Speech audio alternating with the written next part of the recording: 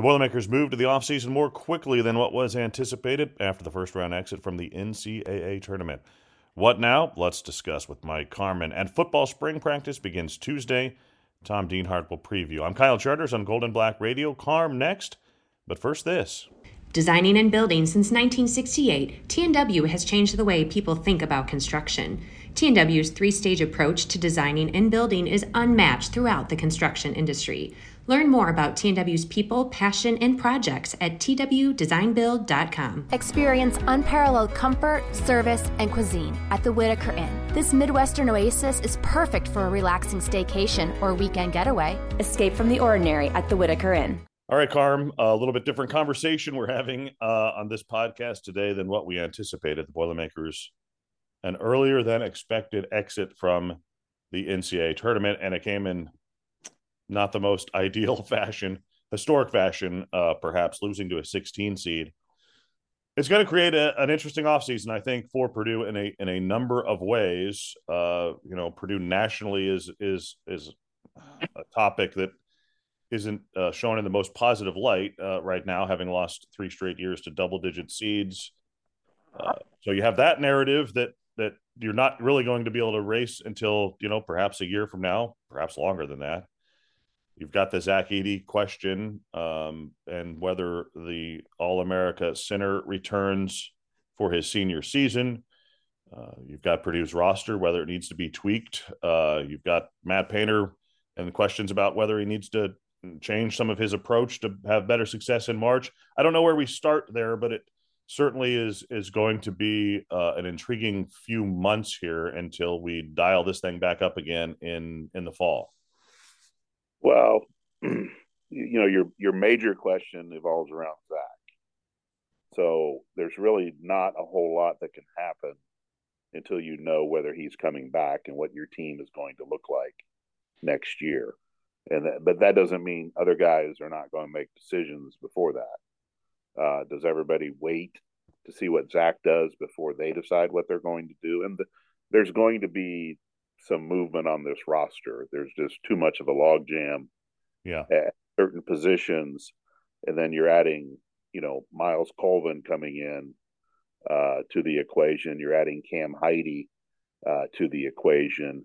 And they would appear that they would share a position or positions out on the perimeter. And then you're factoring in a Brandon Newman and Ethan Morton.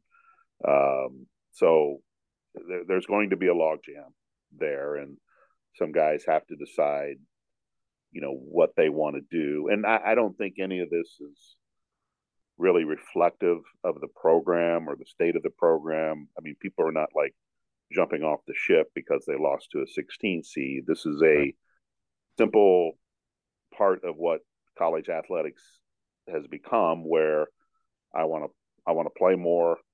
Am I going to be able to play more here, or is there another opportunity for somewhere else? And each guy is different. Brandon Newman's story is one that's told every 2 or 3 weeks, and it's a great story for him, how he's hung in there and all that kind of stuff. But maybe he just needs something else to finish out his college career, and so on and so forth. So it's I don't look at any departures, assuming that there are some, as a negative, but you can't really get into next season until you know what Zach is going to do. Because he is the centerpiece, he is the guy, and everything evolves around him. So until then, you're kind of in a holding pattern of what's going to happen. What do you think Zach does? I think it's interesting to consider whether his decision is influenced at all by the way in which Purdue lost in the tournament. Does he want it at Purdue to end this way? For him personally, does that matter? I don't know the answer to those things, and I don't know that he knows the answer to those things yet. But we'll see, right? I mean, how much of an influence do you think that has on his decision here over the next, whatever, weeks, month, whatever it is? Well, if you take him at his word, and I do, and again, I don't claim to know these guys like their parents or their best friends, But if you go and watch the interview from the locker room after Friday's loss, and you take him at his word about his affection for his teammates affection for him, how painful the loss was to him, all this kind of stuff, then yeah, that's probably going to weigh a little bit on him. But as you get through that, as you get past the emotional part, is when the other stuff comes into play as far as what's the best situation for Zach from a financial standpoint. And let's not hide the fact that that's what we're talking about here, is that he's not going to be a first round draft pick. At best, he's a second round draft pick in the NBA, if that happens at all. Is there a better opportunity for him overseas? Can he make the same money at Purdue from an NIL perspective? And Purdue and the NIL people are working to try to make that happen. So if everything is equal, what does he do? Right. If if everything's equal, does he come back and make another run at it? Can he improve his stock in any way going into next season? He's going to be National Player of the Year. He would have to repeat that. He's a first-team consensus All-American. He would have to repeat that. You can't get any better from a award standpoint. Right. There's so many. They're not going to create a new award just for you, next year. So the awards are what they are. Can he average more points, rebounds, and stuff like that? Yeah. Can he improve his game? Yes, he can. There's a lot of things there. But if the poll is to come back, do this again, this left such a bad taste in his mouth and his teammates that they are committed and determined to do it again, then I can see that happening. My lean is that he does come back, because I think a lot of things will be equal when they start backing him up. I think Purdue will do what it needs to do to present to Zach. Here's how this can play out. And there's also he's at a bit of a disadvantage because of the international student situation and what they can make in the States. I do know that there are things happening behind the scenes, and that's a federal government thing that needs to get changed. How quickly something like that gets changed, I don't know. Does it get changed in time for Zach to come back another year and benefit from being in the States, or does he still have to go back to Canada to do all his NIL stuff? So there's a lot of things there. I think it's not. I don't anticipate a quick decision. I think the only quick decision would be he's coming back. And I'm not saying the longer it draws out that he's not coming back, but he's got a lot to weigh. It's about him and his future, being able to maximize, what he's been able to do from a financial standpoint. But again, from Purdue's standpoint, I don't think you can do anything. You don't know what it looks like until he decides. And he can still go through like all the NBA stuff, right? Yeah. Like others have done. He can do, see if he gets invited to the combine and do all that and make that decision, in May or whenever that is. Yeah, and if you remember, he did not do that last year. Yeah, he did not go through that process, and I think you're limited on how many times you can do that. But he did not go through that process last year, so that's something I would expect he would take advantage of. At least get out there and see. I don't know if it's going to really change anybody's mind, because the NBA doesn't play that way. Professional basketball doesn't play that way. He's been very good for Purdue. He's been very good for college basketball, but beyond that, and the other thing is, he going to be happy in a situation where, whether it's the G League or some other pro league, playing 10 minutes a game and not really get involved. My read on back is he loves his teammates. He loves being in the college environment. He loves, the whole thing. His teammates have been very good to him. He's been good to his teammates. He loves that atmosphere. Would he be happy in a more of a professional atmosphere? I don't know. Right.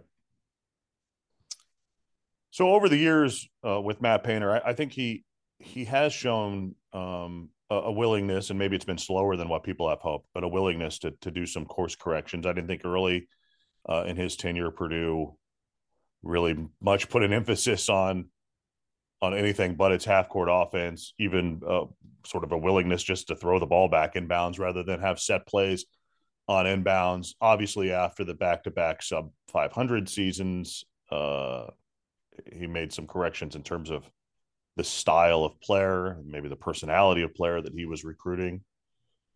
Do you think that he needs to do something different? I don't know what that is. Play a little bit of zone. I don't know. I've never been an advocate of that. I'm just throwing it out there.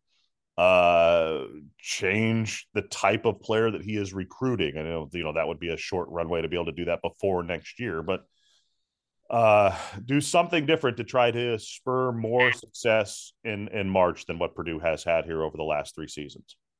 Well, to me, you start this offseason process by throwing everything on the table.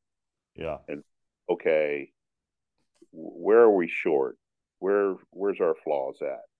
Why can we go to Oregon and beat West Virginia, Gonzaga, and Duke in 4 days, win the Big Ten by 3 games, win the Big Ten tournament, but when Purdue gets to March, they're beaten by double-digit seeds the last 3 years. Where's the disconnect there?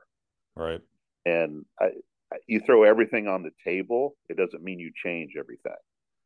But I think a hard look at from everything from recruiting to style of play to all that kind of stuff. I think you owe it to yourself, you owe it to your program to look at everything. And this is not a push the panic button type of thing. I think this is something that a lot of programs do over time, whether they were beaten by a double-digit seed or they were beaten in the Elite Eight. I think you kind of take a step back and look and see, okay, where can this program improve? I mean, you had a lottery pick last year, and you got bounced by a 15 seed. Right. You have the National Player of the Year this year, and you get bounced by, a team that you should have beaten, just like the team you should have beaten last year. Yeah. So why isn't it translated? I don't have the answer to that because I'm not completely deep in the weeds with their program as far as everything. But again, I think you throw everything on the table and then kind of work through that process a little bit. At the end, when you get to the conclusion, maybe you don't need to change anything. Maybe it's as simple as, hitting a few more shots. It's stuff like that. I'm not a huge fan of relying on the three. Now, I think Matt and his staff have done a good job just by looking at it from afar, where you have a big guy, yeah, and 3-point shooters on the perimeter. I mean, it's a good philosophy, but you still have to execute that. And there's a reason why teams shoot 43 or 45% from 3-point range, and that's considered really good. I mean, that's not even half. You're not even hitting half of your shots. But the nights that you're bad from 3-point range, it becomes magnified, and then you throw in the fact that you have turnovers, and it's just it's a bad combination, and that has cost Purdue in their losses this year. Just with the game the other night, I felt like they settled for too many threes. There's got to be ways to maybe free up your big guy or Zach when teams are just packing it in on him. Maybe there's some different philosophies as far as screening for him or moving him away from the basket just a little bit, and maybe that opens up some things for other people. Hey, there's a whole host of things. I mean, does Matt talk to some of his coaching buddies and say, hey, help me out here? What do we, scout me in?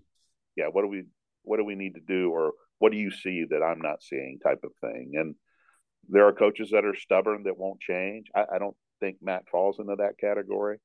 And I'm not saying he needs to change. I'm just saying this is a time you really have to take a hard look at what you're doing and how you're doing it, and then kind of see how that unfolds as you work through this process. Yeah, I agree with you. I think that if he or someone shows him where they're falling short, that he is willing to make changes. I think we have seen that. And again, like I said, maybe we've seen it slower than what people want. That's possible, but I think Right. we have seen him adjust at times during his 20 or whatever it's been years here at Purdue. Uh, why does Purdue have good shooters but can't that doesn't hit 3-pointers? What's the deal there? Well, Have I good would. shooters. Well, I mean, they shoot 24% in their losses for 3-point range. They shoot 40% in their wins. So they've hit more 3-pointers than they haven't this year. They just don't do it when you need to do it. They have good shooters, and they're not. The ball doesn't always go in when you want it to, and you start pressing and you hesitate or whatever. I just 3-point shooting's good when you're moving the ball. I didn't feel like they moved the defense enough. The ball stuck too much.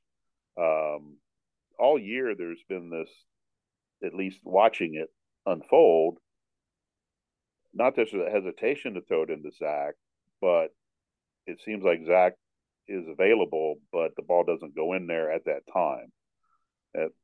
Then it goes around the perimeter again, and it may not make its way back to Zach. Yeah. Now, whether vision is being, disrupted, or it's just it doesn't look the right thing. There were a couple times the other night where, Zach, it was out on the left wing, the ball was on the perimeter, and Zach has his man pinned, but he's pointing over his head to throw the ball to the other side, and then I think the goal would have been to get the ball into the paint that way to him while he had his man pinned away from the basket.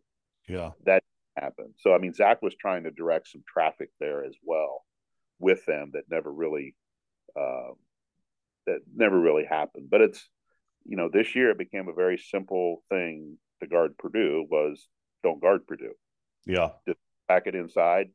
You'll take your chances from 3-point range, and that they won a lot of games hitting threes.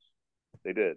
I mean, you don't win 29 games by being 5 of 23 every time from 3-point range, but they have to be more consistent in that area. But the other part too is turnovers. They turn the ball over too much, and that's an area that you really have to evaluate. And not all those turnovers come against the press either. So there's other things that need to get fixed. Yeah, that was Fairleigh Dickinson's philosophy. That it might give them a 5% chance of winning, but their choice was we're just not going to guard them.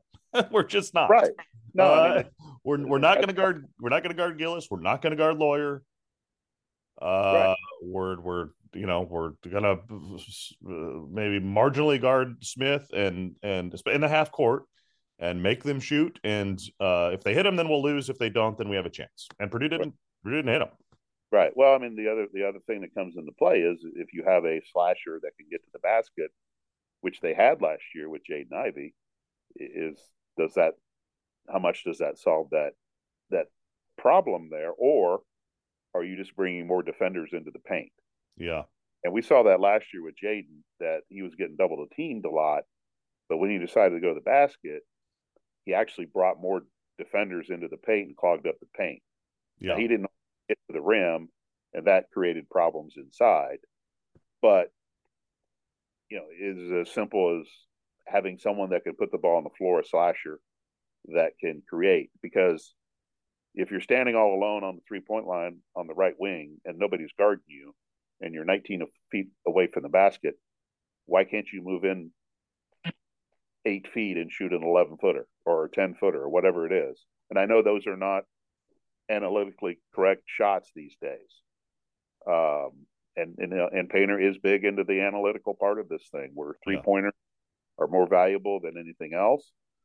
I get it. A basket times 3 is greater than a basket times 2. But they had 5 3-pointers the other night. I don't know. Maybe if you have 10 more 2-point field goals, you're getting ready to go to New York today. I don't. I mean, it's to me. I mean, I've always looked at games this way. You go in with the plan. Okay, here's what we're going to do. This is our strength. We're going to shoot threes. Well, the threes are not falling. Well, then at that point, how do you go win the game?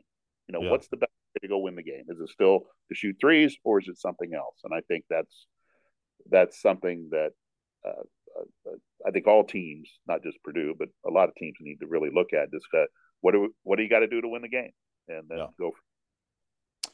All right, Carm. Now that we have solved Purdue's problem, how do you solve the Big Ten's problem? Yeah, I mean that's a bigger issue, and the easy answer is just, well, they got bad matchups. Well, it goes beyond matchups, just like Purdue. I don't. Everyone will say, well, they just got a bad matchup with North Texas, St. Peter's, FDU. Well, in Purdue's case, I think it goes beyond matchups. There's something else that's missing there that needs to get fixed. The Big Ten, it's probably similar. It's not all matchups. It's not all about who you play.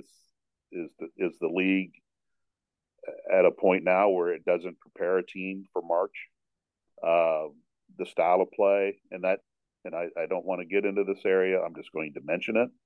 I don't want to have a discussion about it, but it also stems about officiating as far as how games are called and all that. There's not a lot of freedom of movement in the Big Ten. Yeah. So does the Big Ten need to have a game called a different way for them to prepare them for March?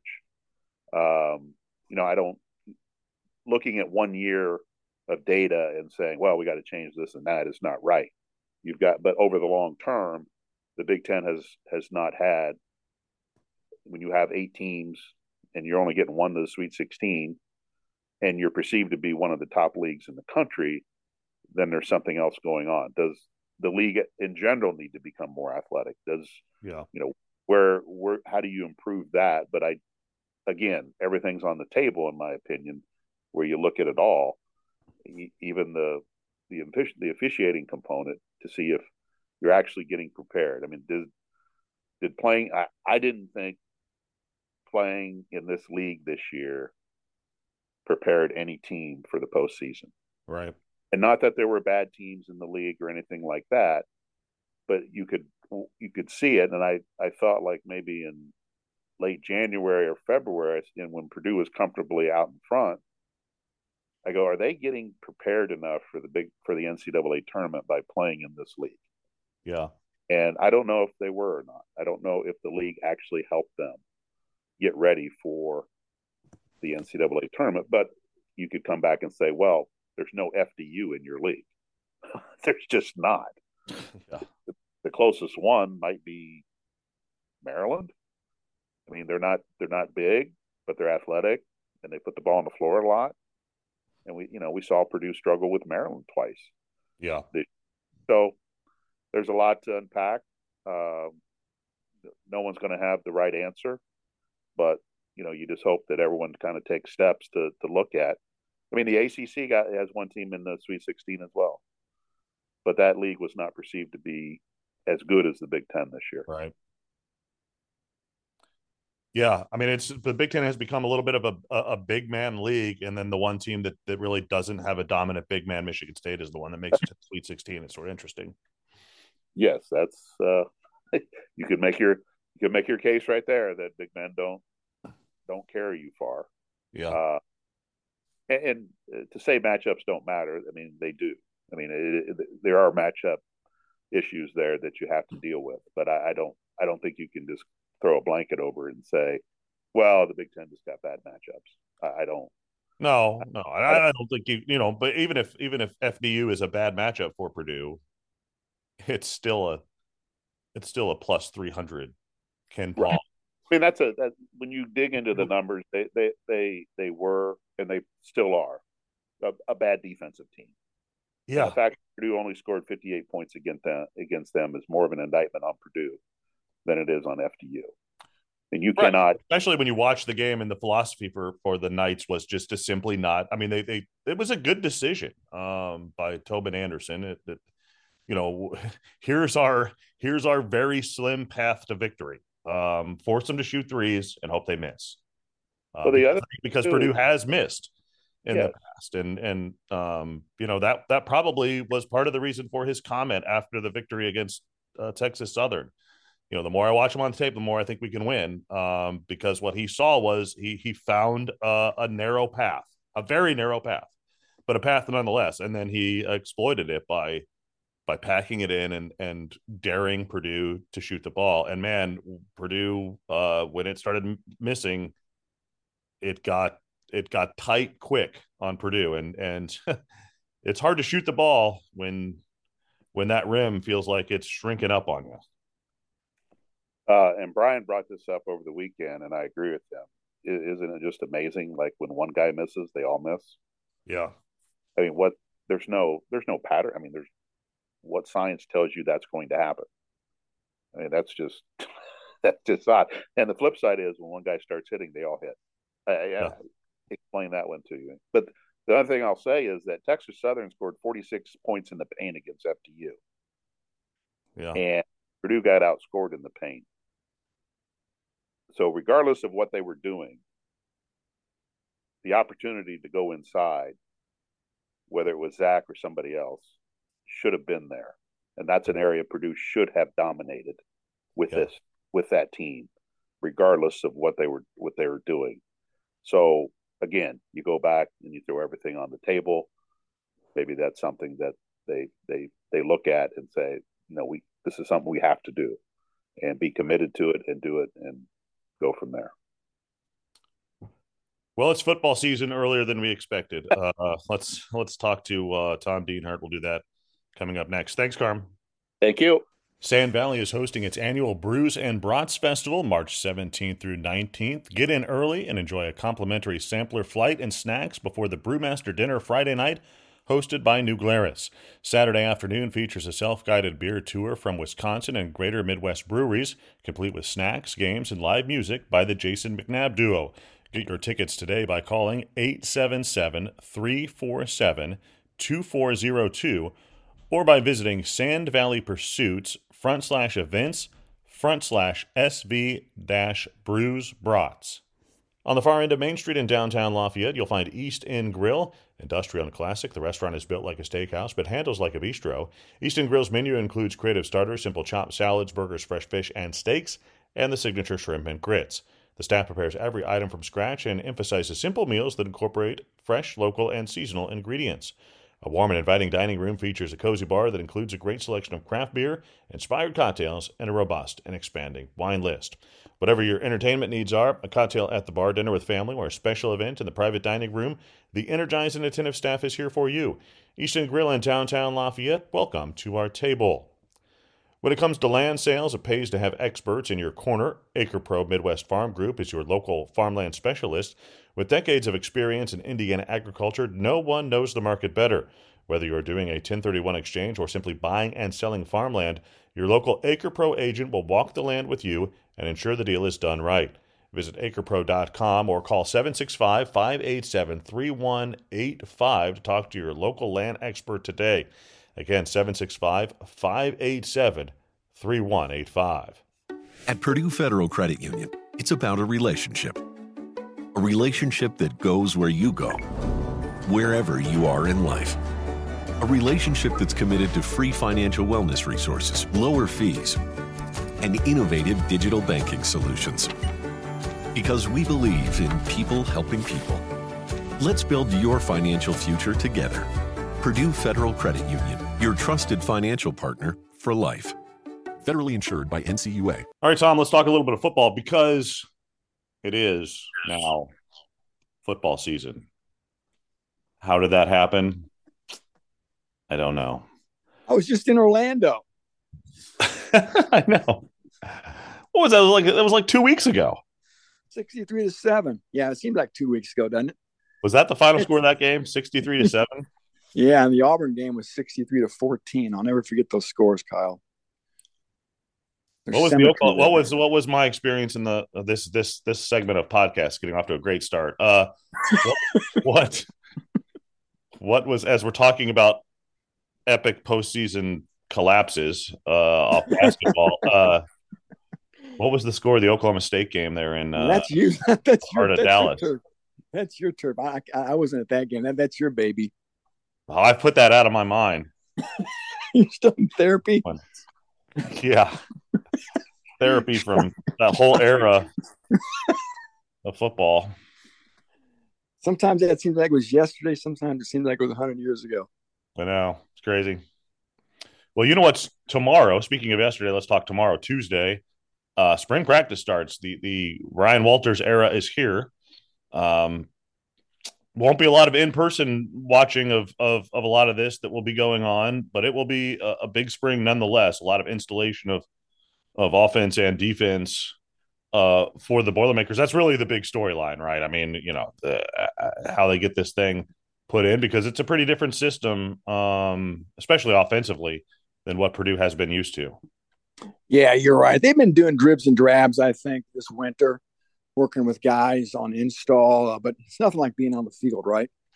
And we'll get that, like you said, on Tuesday. Purdue kicks off 15 practices. Of course, they'll wrap up April 22nd. It's going to just be an open practice, and that'll be on the soccer field, Folk Field, as Ross State undergoes renovation. So, yeah, practice one, they'll just be in helmets and shorts. And, that offense, a version of the air raid is how it's always described to us. Graham Harrell said that, Ryan Walters. Not all air raids are the same. It's sort of a philosophy, Kyle. So don't expect 80 passes a game and 3 runs. Right. Graham Harrell's got his version. There'll be plenty of running use. There'll be plenty of use of the tight ends as well. That's always a concern. They better use the tight end with Garrett Miller probably being your best offensive player, right? So, yeah, get that offense installed. What's Hudson Card look like? Yeah. And defensively, too, Kyle, I think it's a pretty radical change there. 5-man front, 2 guys on the end are going to be stand-up outside linebackers, a buck and a fox, 2 ends and a nose tackle. So that's a defense. It's unconventional. That was really what Ryan Walters hung his hat on Illinois, and what made that lineup program so good the last couple of years. Buck and the Fox, huh? I love the names for the positions. We've had Leo and Jack and all these things over the last 10 years or so. So we'll have those 2 now. Yeah, I suppose that's correct. That defensively, a big change also. What positions do you think in particular? I mean, outside of Hudson Card, which obviously. What other positions you think are really of note? Wide receiver, probably. Yeah. I mean, that's a big one. And then there are defensive ones as well. Yeah, I think wide receiver, Kyle, they got a lot of bodies over there, 12 or 13, I think, scholarship wide receivers. But, Kyle, are there any special wide receivers? I don't know. We have Mershawn Rice, TJ Sheffield, Brock Thompson, Deion Burks, Preston Terrell, Abdul Rahman Yassin, Colin Sullivan. A lot of the same names are back, and they're nice guys. They're proven. I think Rice, Sheffield, Burks, and Brock Thompson could be your cuts above, if you will. I'm not sure if anybody's really a true alpha.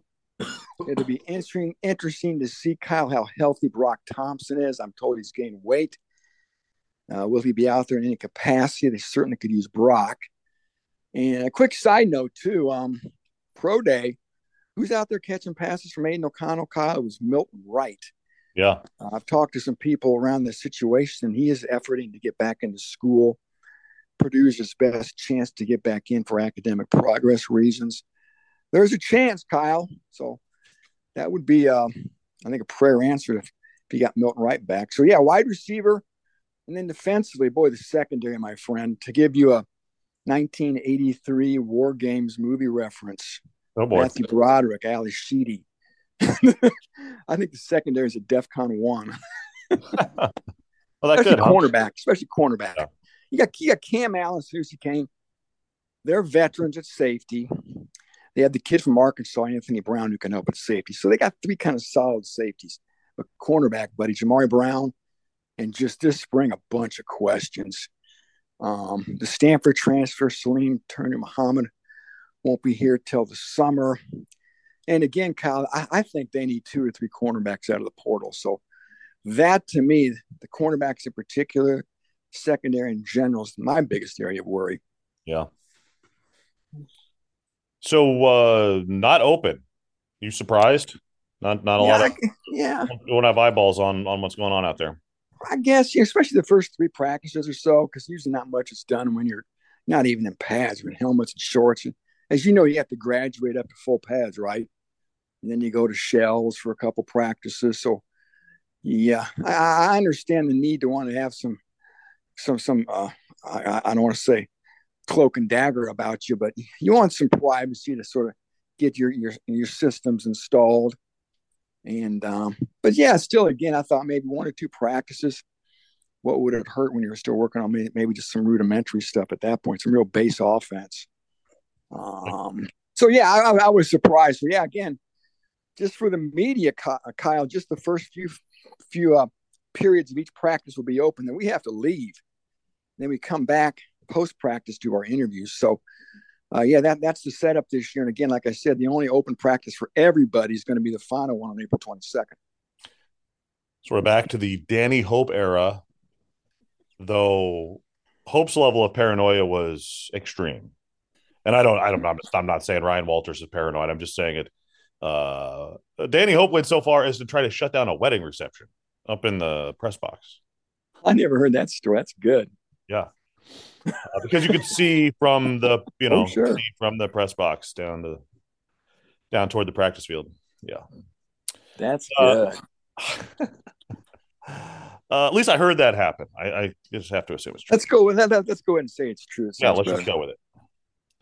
But yeah, interesting. I mean, different philosophy. As we've seen a little bit of everything through the years from Joe Tiller, and then Joe Tiller even, closed it down a little bit toward the end there to what Danny Hope did, and I don't even remember. I try to shut out the Darrell Hazel era, and then what we've seen, relatively open for Jeff Brom here. So a different philosophy. It'll be interesting to see whether that's just a 1-year thing or whether that is ongoing. But at least for now, not a whole lot of access there. So what do you expect sort of in terms of what you will learn by like the end of spring? Probably not a whole lot, to be honest with you. Yeah. If we're only watching guys stretch and maybe run through some rudimentary position drills. Any information we glean will be just from post-practice interviews. So that's okay. I understand that they got a job to do. Yeah. They understand there's a lot at stake, and we have no right to know every detail that's going on. So I understand it. It's okay. They're, like I said, it's their job and their livelihood. So and it'll all take care of itself. And so yeah, we'll just kind of have to wait and see to get obviously that more full-blown scale look probably come September 2nd when Fresno State rolls into West Lafayette for the opener. So yeah, but again, we'll see what we can find out from interviews. Obviously, it'll be interesting to see who all is not out there for the spring, Kyle. Some injured players. I don't think Gus Hartwig will participate. Right. See if Daniel Johnson's out there. So guys who are kind of coming off post or off-season surgeries, kind of try to get an accountants of who's there. And let me just say this too, from my count, Kyle, I've got this pinned on our message board. I always keep a current scholarship distribution chart. My best guess, and I think it's pretty close, who's on scholarship, what position, or what class. I got everything totaled up by class and position. My count, Kyle, I've got 87 guys on scholarship. Of course, that's 2 over. What's my point? My point is this is a big spring for a lot of guys because to make all this work out, if Purdue wants to bring in players from the portal, we know they do, there's going to have to be some attrition. So this is a big spring for a lot of guys to try to impress, I think. Yeah. I always joke on coaches whether they realize they don't have to say things. You don't have to say things sometimes. So maybe it's the smartest decision to just shut things down a little bit. Yeah. As in-house as possible. Selfishly, I want to be able to go stand outside of practice because it's a chance to just stand outside and stand around do nothing for a couple hours. But yeah, I always hassle coaches when they're like in an interview they say something silly. I'm like, you could just like not say anything at all.